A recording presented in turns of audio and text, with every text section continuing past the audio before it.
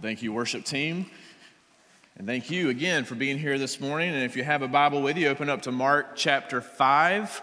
Mark chapter 5. If you don't have a Bible with you, that's all right. You can read along on the screens with us today. Mark chapter 5. We're continuing our series through the Gospel of Mark called None Like Him. We're looking at the life of Jesus in the story of Mark and how he portrays Jesus' life in a kind of a mini documentary or biography, if you will. So lots of good stuff in Mark that we're seeing along the way, and that'll be the case today in Mark chapter 5 as well. So let's pray and ask the Lord to bless his word as we receive it today.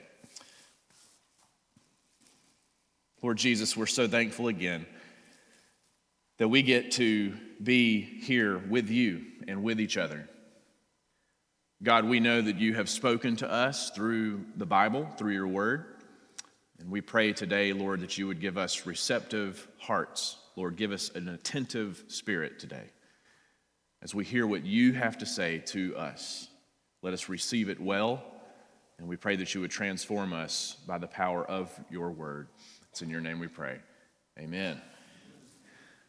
You know, the 21st century has seen the rise of reality TV to a point of basically absurdity at this point, right? I mean, there is a show about somebody doing something in the world literally all the time. I mean, it's crazy, right? So whether you're engaged to someone for only 90 days or you're baking cakes or you're getting voted off an island or you're receiving a rose, I don't know, okay? It's just too much, okay, in my opinion. Now, some of you are like, he just named my 4 favorite TV shows. I know what he's doing, right? I know those shows.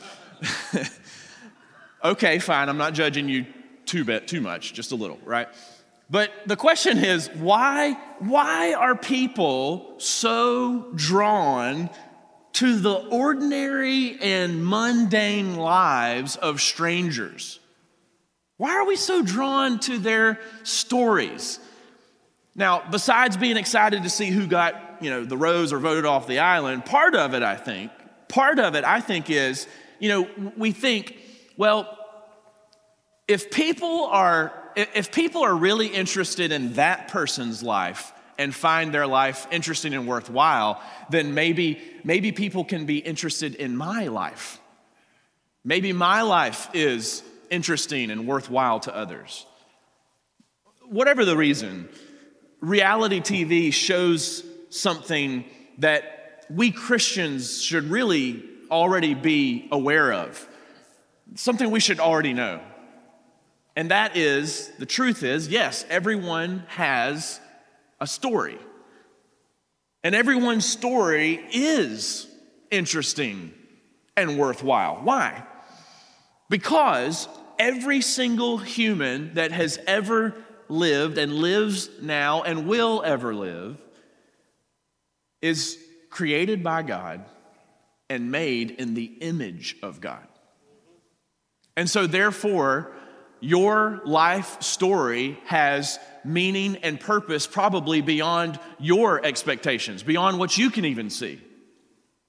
So we're drawn to these stories, even of strangers, because deep down it's pointing to a real truth. That our stories do matter because there is a God who has created us in his own image. Today we're going to see one of the most remarkable life stories of transformation in all the Bible, probably in the history of the world. We've got a lot to see here, so I want us to dig right in. All right, so Mark chapter 5. I want us to walk through this story, and then we're going to make some key points at the end. Mark chapter 5, verses 1 through 20 is the story we find today. Let's start here in verse 1. We'll go down to verse 2. They came to the other side of the sea. So this is Jesus and his disciples. They came to the other side of the sea. That's the Sea of Galilee, all right, to the country of the Gerasenes. And when Jesus had stepped out of the boat, immediately there met him out of the tombs a man with an unclean spirit. Now, let's stop right there. This is not Jesus's first encounter with the demonic realm, right? As you look in Mark's gospel, you see Jesus encountering the demonic spirits, but Mark takes time here to give more personal details this time that are very interesting and very hard to hear almost. Look at this, verse 3. This man with the demon possession, he lived among the tombs. And no one could bind him anymore, not even with a chain. For he had often been bound with shackles and chains, but he wrenched the chains apart and he broke the shackles in pieces. No one had the strength to subdue him. Night and day, among the tombs and on the mountains, he was always crying out and cutting himself with stones. This is almost hard to read. Because if we really let ourselves think about how terrible this poor man's life was, it is very disturbing. This is one of the more graphic things you'll see in the New Testament. This man is living among the tombs, so he's living among the dead, showing that he is as good as dead. His life has no meaning, his life has no purpose, and he is in constant agony. He's been isolated from society. People have tried to subdue him with chains. He's constantly crying out. He's cutting himself. He probably just wanted the misery to end. But you can't help but wonder, what led to that? What was this man's life like before? Did he have a family? Was he married? Does he have kids? Do they wake up every morning wondering if he's okay, if he's still alive? Do they ever go out searching for him amongst the mountains and the tombs by the sea? I think we have some clues you're going to see that answer that. We've already seen some. Notice it says that people tried to subdue him before, perhaps indicating that at one time there were people who cared deeply about him. They didn't just let him go. They wanted him to change. They put him in those chains in hopes that maybe he would grow out of this or something would happen and he would be alleviated from this pain and this torment. At some point, there was a level of hope for him. But the evil power inside of him grew, and so while he was able to break those physical chains on his arms, he was becoming more and more shackled spiritually. He desperately wanted the misery to end. So the tombs of the dead were calling his name. That's where he felt he belonged, because that's where his life was tragically heading to a quick end. Until, look at verse 6. And when he saw Jesus from afar, he ran and fell down before him, and crying out with a loud voice, he said, "What have you to do with me, Jesus, Son of the Most High God? I adjure you by God, do not torment me." For he was saying to him, "Come out of the man, you unclean spirit." And Jesus asked him, "What is your name?" He replied, "My name is Legion, for we are many." And he begged him earnestly not to send them out of the country. So once again, in the Gospel of Mark, we see that even though other people, including his own disciples to some point, even though they don't know who Jesus really is, the spiritual realm knows who he is exactly. The demons themselves know Jesus' real identity. They know that he is, as they say here, Son of the Most High God. Why is that, though? Why do we keep seeing this come up in the book of Mark? Why do the demons know who Jesus is? And why do they keep confronting him and speaking through others to him? Well, you see, when Jesus began his ministry at the beginning of Mark that we saw in the first week of this series, Mark chapter 1, verse 15, Jesus said, "The kingdom of God is at hand. Repent and believe in the gospel. The kingdom of God is here." And so, in other words, in a way, those are fighting words.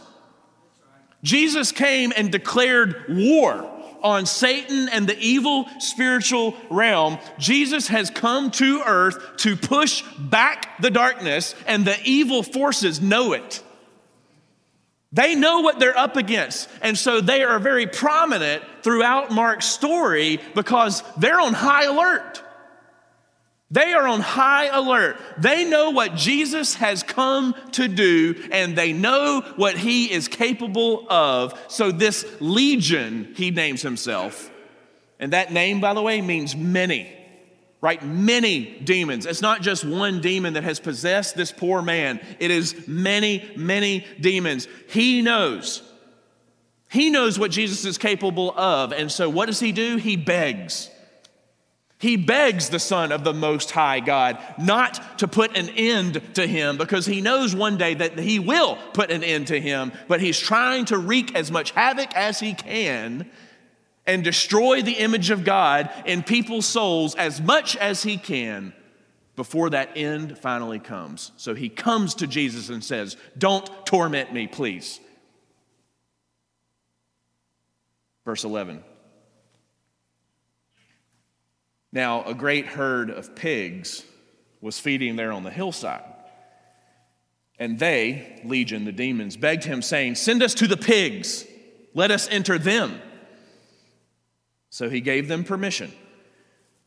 And the unclean spirits came out and entered the pigs, and the herd, numbering about 2,000, rushed down the steep bank into the sea and drowned in the sea. Now, this is a story that would definitely make the 6 o'clock news. You know what I mean? Wow. But there's some pretty interesting things to notice here that's going on. This is remarkable. First of all, the fact that somebody owns that many pigs is A, really smelly, right?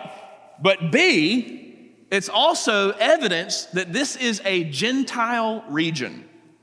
So in other words, it's a non-Jewish part of the Galilean Sea, right? So Jews at the time considered pigs to be unclean and would have nothing to do with them. So I know this sounds random, but it's very key to understanding part of the story at the end. So we'll come back to that later, but keep that in mind. This is not a place where the Jewish religion is prominent. We're talking a Gentile region here. Keep that in mind. But we also have to realize here that 2,000 pigs are a lot of money for somebody, right? I mean, that is a lot of bacon. You know what I mean? So Jesus giving permission to Legion, these many demons, to enter the pigs, and then the pigs going crazy now. I mean, you ever seen a demon-possessed pig? Right, I have not, but this is what happens, right? They're going crazy and drowning. So here's what that means. That means financial trouble for somebody.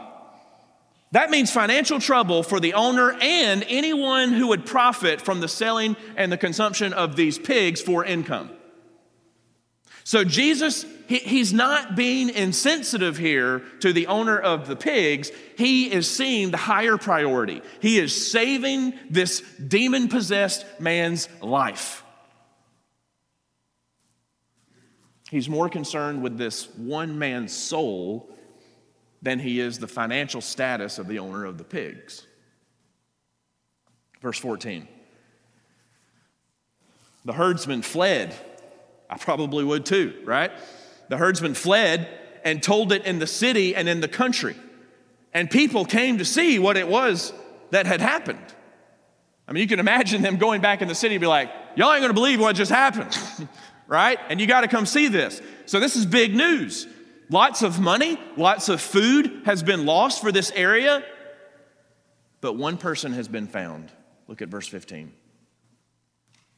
And they came to Jesus and saw the demon-possessed man, the one who had had the legion, sitting there, clothed and in his right mind. And they were afraid. They can't believe their eyes. How is this possible? I mean, you can imagine them saying something like, there's no way. What is going on? We know this guy.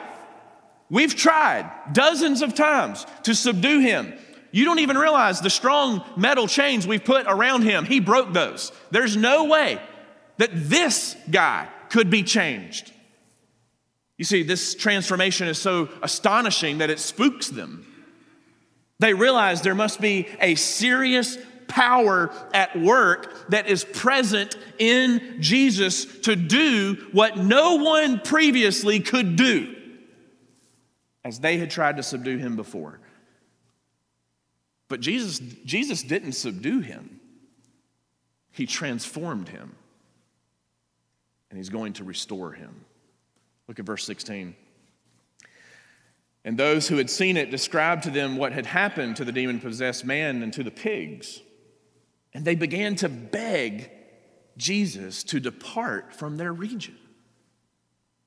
That's probably not the response you would expect. Notice this is the second time in this story someone has begged Jesus for something. First, the demons beg him not to destroy them. Now the townspeople beg him to leave, to get out of here. But why?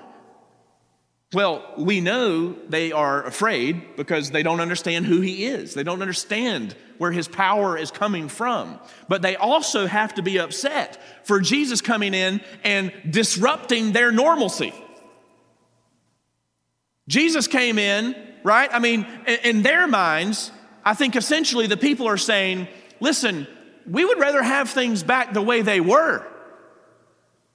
We would rather have old crazy Joe living amongst the tombs and just let him suffer and possibly commit suicide. We would just let him be so we could still have our profit and our food supply. But Jesus, now you've come in here and you have just messed it all up. You have ruined this for us. This man can suffer as long as we have what we need, our profit, our stability. If that's how you operate, Jesus, then leave us alone. Verse 18. Often Jesus does not stay where he's not wanted in the scriptures. As he was getting into the boat, the man who had been possessed with demons begged him that he might be with him. Notice this is the third time now in this story that someone is begging Jesus for something. But this time, for the right reason. It's the humble and only response that is appropriate. The man who has truly been transformed by Jesus wants more of him. This man has seen Jesus. He's met Jesus. He's been transformed. And now all he can think of is that he wants to be with Jesus. He wants more of the life and the power that Christ gives in his life. He wants to follow him, but Jesus has other really good plans for him. Look at verse 19 through 20. And he, Jesus, did not permit him, but said to him, "Go home to your friends and tell them how much the Lord has done for you and how he has had mercy on you." And he went away and began to proclaim in the Decapolis how much Jesus had done for him, and everyone marveled. See, Jesus commissions this man to go back home. It's been a long time. He comes back home. He comes back to his family and his friends. And they see the evidence of God's work in this life. He shows them that his life has changed. He tells them about God's mercy and what Jesus had done for him. Man, what a story. Now that's a story I would watch on TV. That's a reality show I'd watch. What a testimony, right? But hear me out.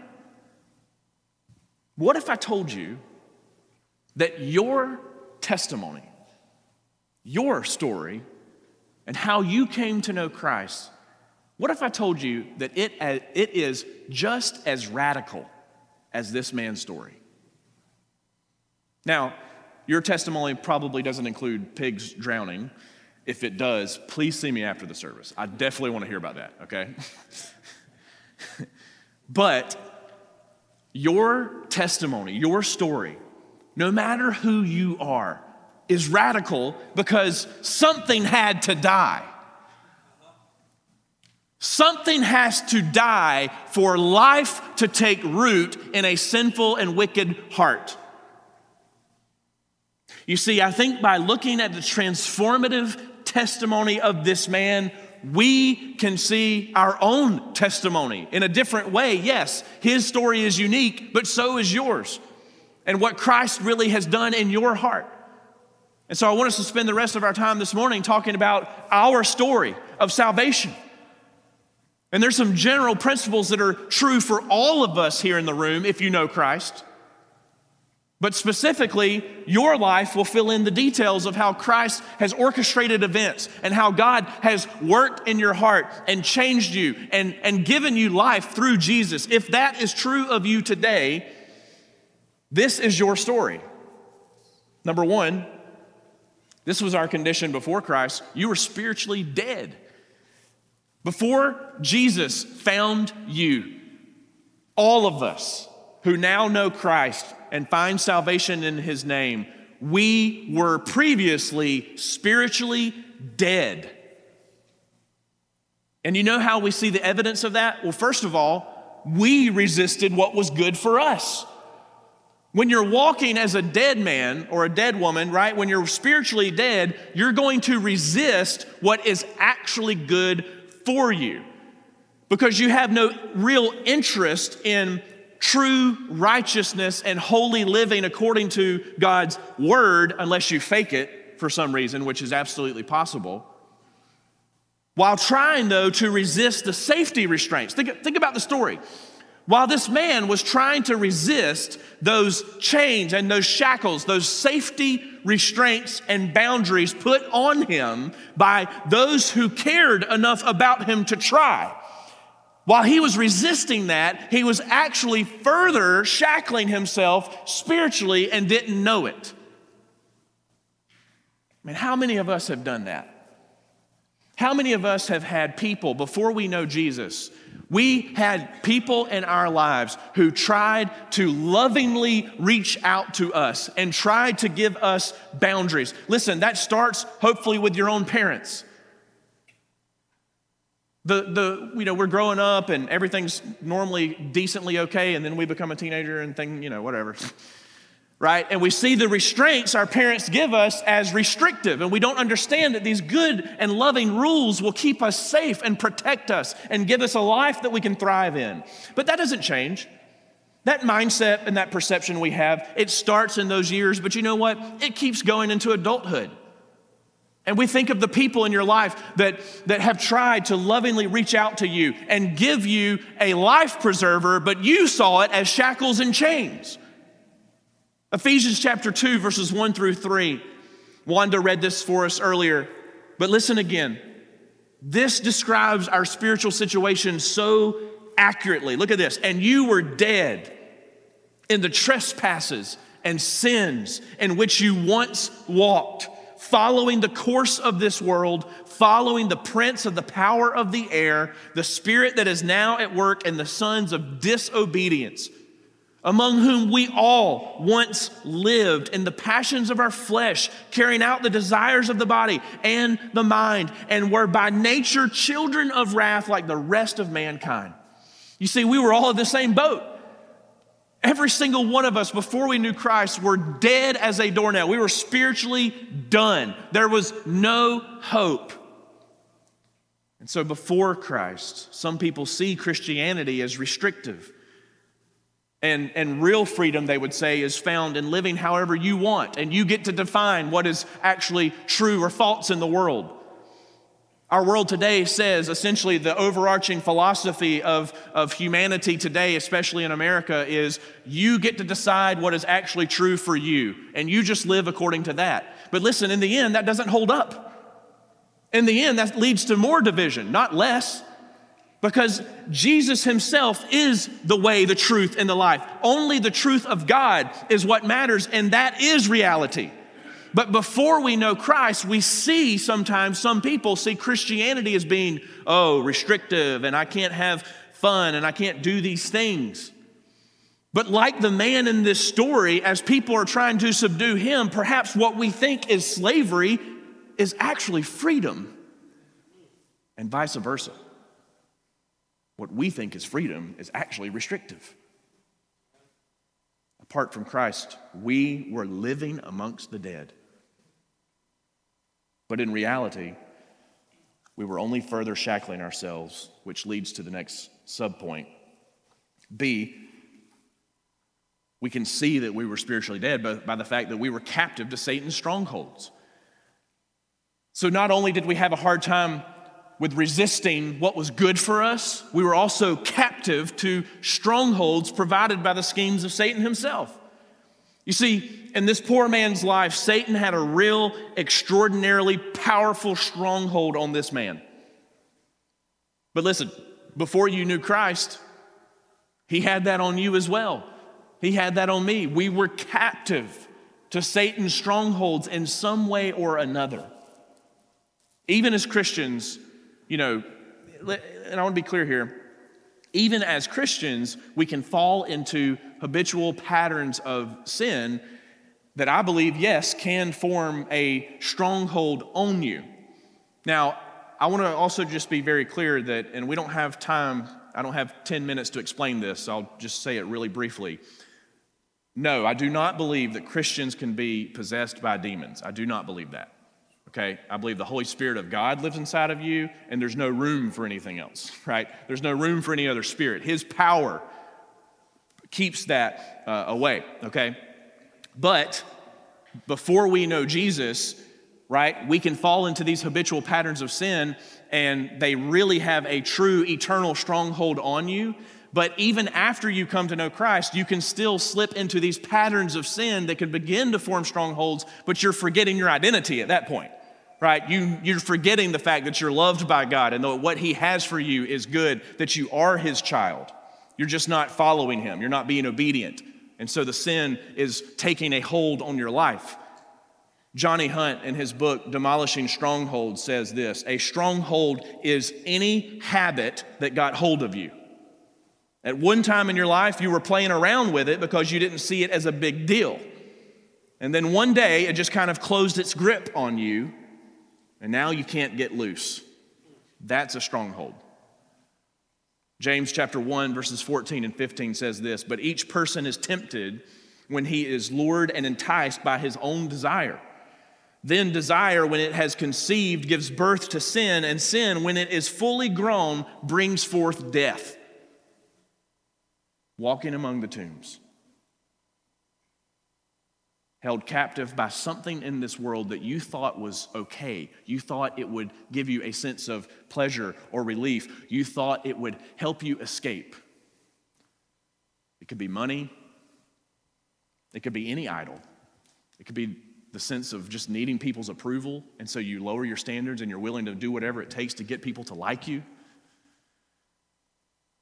Whatever it is that has held you captive, Satan's ultimate goal is to destroy you. It's a snowball effect. And so it may seem harmless at first, but over time, it creates this stronghold. It closes its grip slowly so that you don't even realize it's happening.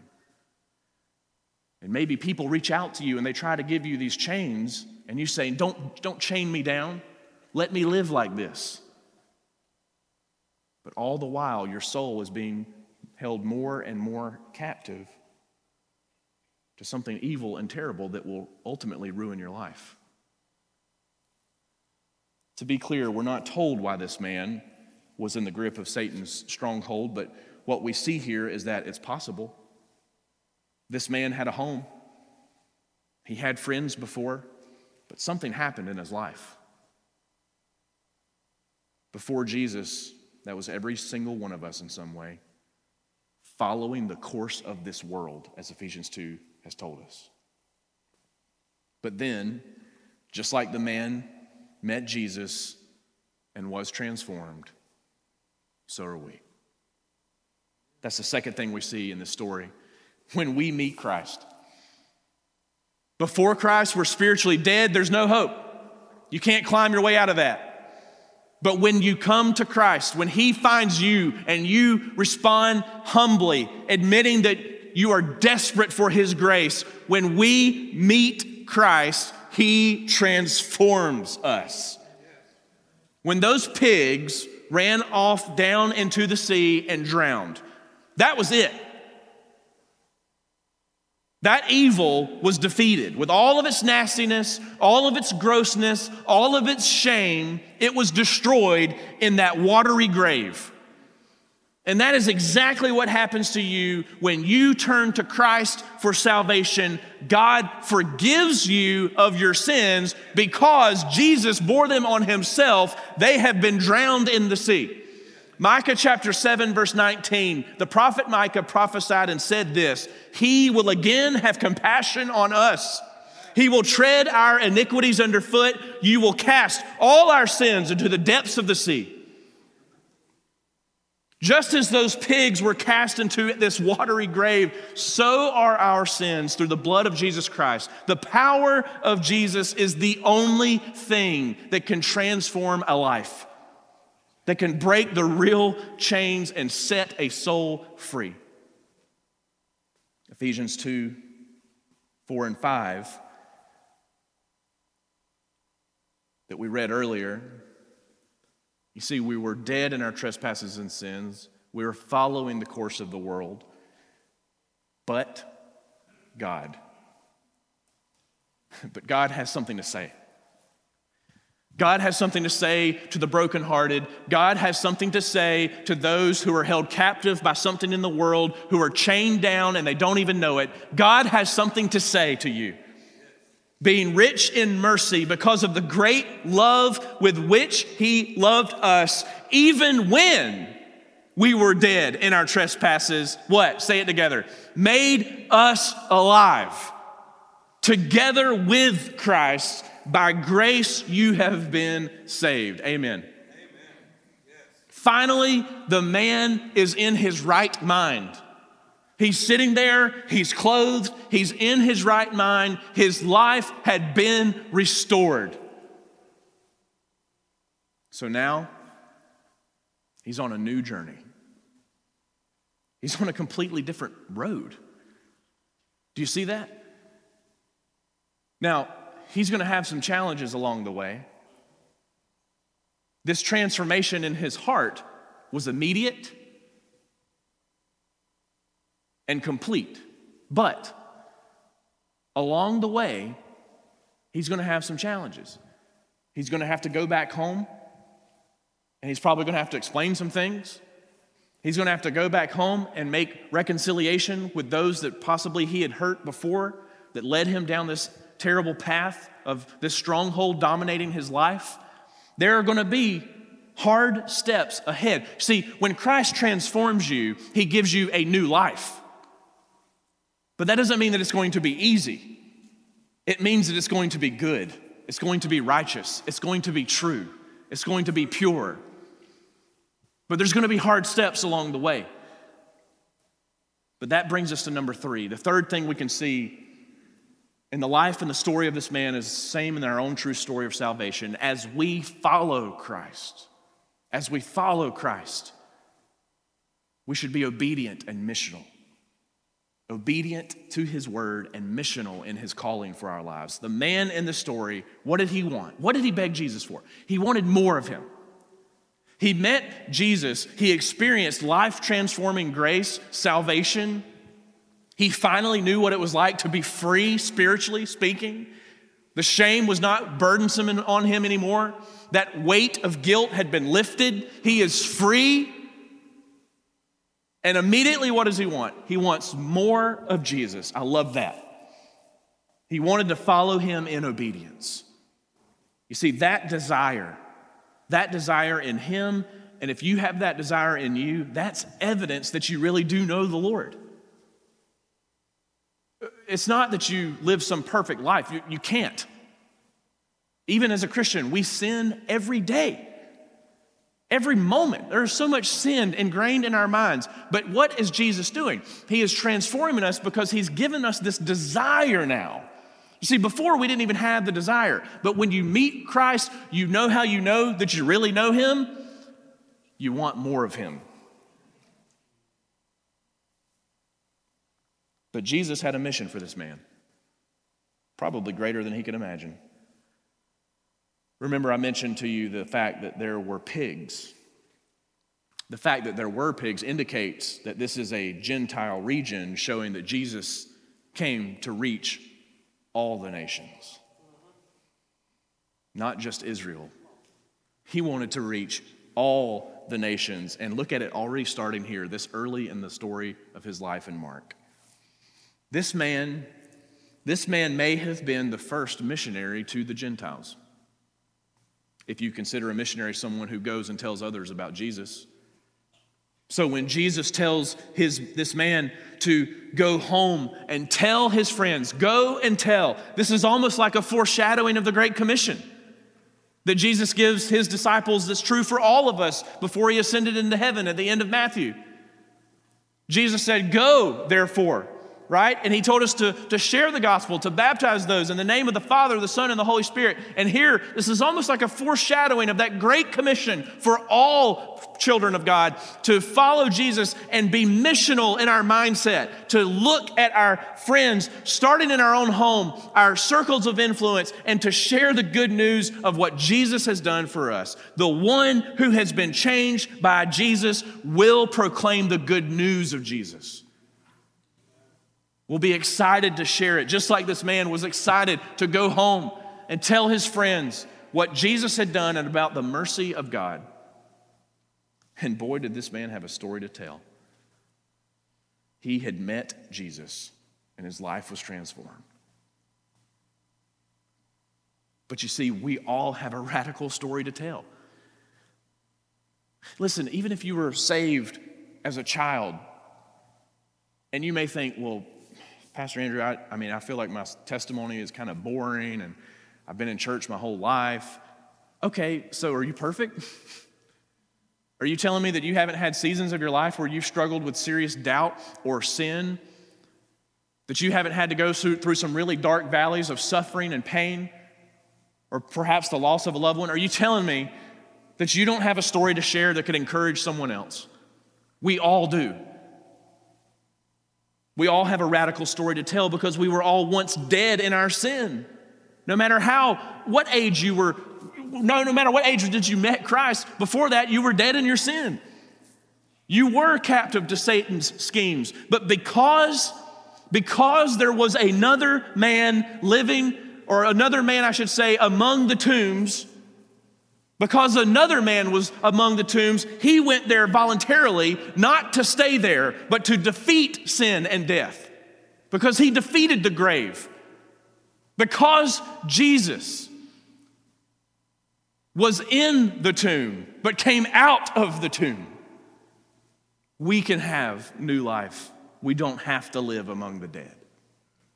Luke chapter 24, verse 5.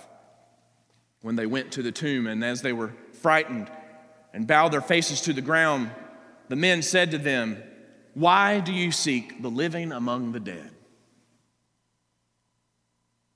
Jesus had risen from the grave. You see, if you've truly surrendered your life to Jesus, then that is true for you as well. You have been raised to new life. The chains that previously held you down have been broken. 2 Corinthians 5:17 says it so well. Therefore, if anyone is in Christ, he is a new creation. The old has passed away. Behold, the new has come.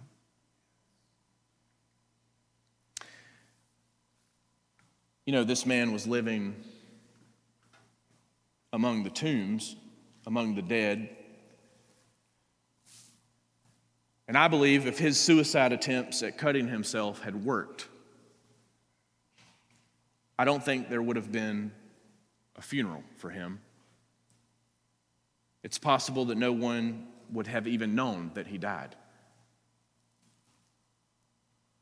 But you know, after being restored, After returning to his life back home and his friends and to his family, I like to think that whenever he eventually did pass away, that there was a really big funeral. That the whole town showed up.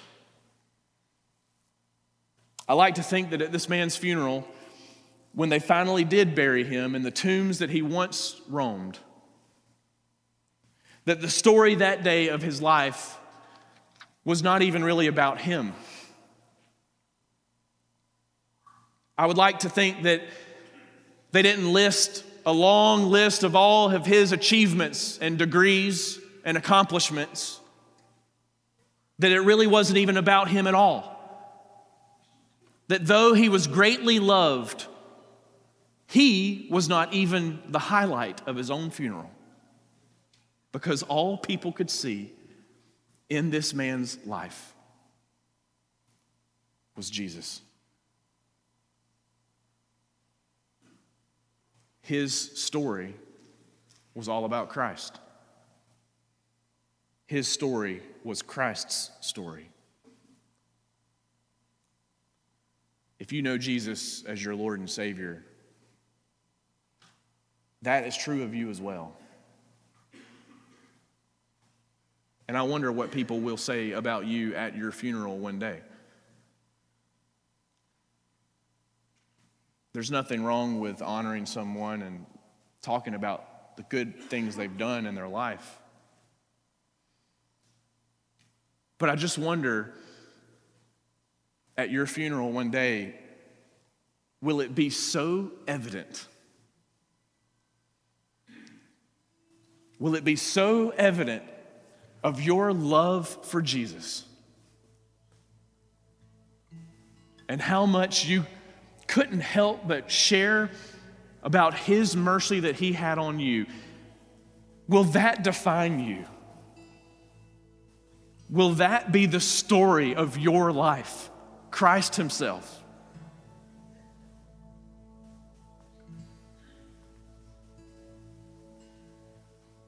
I think there's a challenge for us here in this story today to do the hard task of seeing ourselves in this man. And that's going to take some honesty on your part.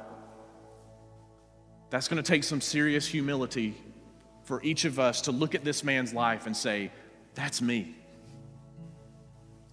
Or that was me.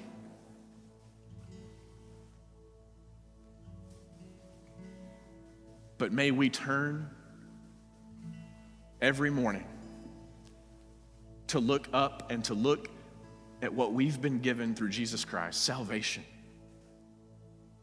May we remind ourselves and preach the gospel to ourselves in our distracted minds every moment of every day and remind ourselves of who we really are. We do not live among the tombs. We have been set free. You are, if you know the Son of God, you are free indeed. So may we live like those who are free. May we see the word of God as David did in the Psalms, sweeter than the honeycomb. He loved God's word because he knew his life depended on it. May we not see God's word as being something restrictive that will chain us down. May we see it as the life-giving grace that it is. May we live lives of obedience. May we live lives that seeks to share this good news and this mercy with others, to tell them what Jesus had done for us. You see, we all have a story. And your story matters because it matters to God. Look at what he went through to give you the story you have. He gave up himself. He gave his life to give you your story of salvation. Do not neglect that. Do not minimize that. Rejoice in that. And let it give you that freedom and hope it should, just as this man had. Would you pray with me?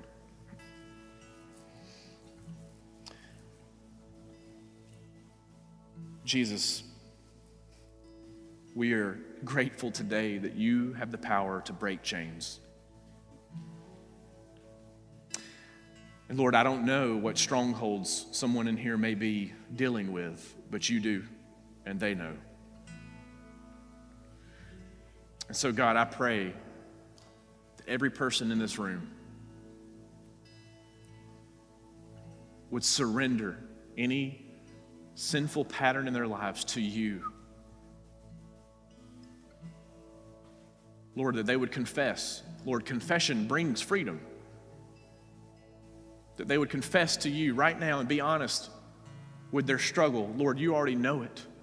So give us the courage and the boldness to proclaim it to you and confess it to you now.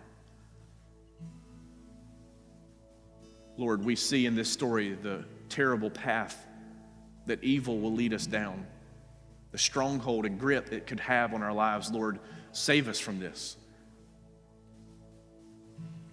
Jesus, we thank you that you have already, for those of us who know you, you already have saved us, God. You have given us your record of righteousness, your life in our place. Lord, you lived the life that we could never live. You died the death we should have died for our own sin. You died in our place as our substitute, Lord, and you rose from the tomb so that by faith we are united in your name, and therefore your resurrection life is our resurrection life. Jesus, your story is our story. Let us not neglect that. Let us rejoice in it, and let us share it with others. Would you give us the grace to do that, Lord, every single day? It's in your name we pray.